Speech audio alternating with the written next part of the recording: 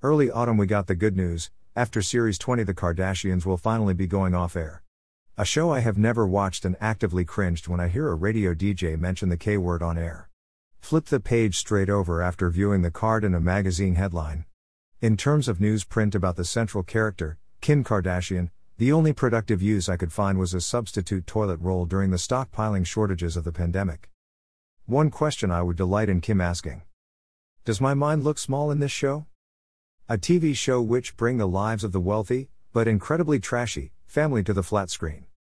So, in ignorance of the show, I set myself the endurance task of watching the pilot episode released well over a decade ago. And what did I find? First off, an extended collection of catty girls who refer to their asses frequently. Further talk of sagging tits as they perform poised struts while terming each other whores. Not to mention, pole dancing. The pole itself being a gift from Kim to her parents for their anniversary. Kim and co, happy to applaud as the preteen youngest girls of the family perform overtly sexual moves on the gift. Only stopping by their father, a former Olympian who goes to have a sex change. Should we be supporting the former him, now her from a transsexual rights point of view? Or is it just another overtly public Kardashian stunt? However, he is not in fact Kim's biological father, so where did her mindless genes surface from?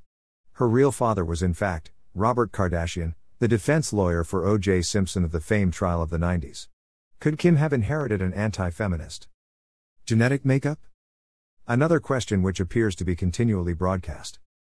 What does Kim Kardashian actually do? She was initially an assistant for Paris Hilton, then a stylist for Brandy Norwood, finishing up with a stint as Lindsay Lohan shopper. And now?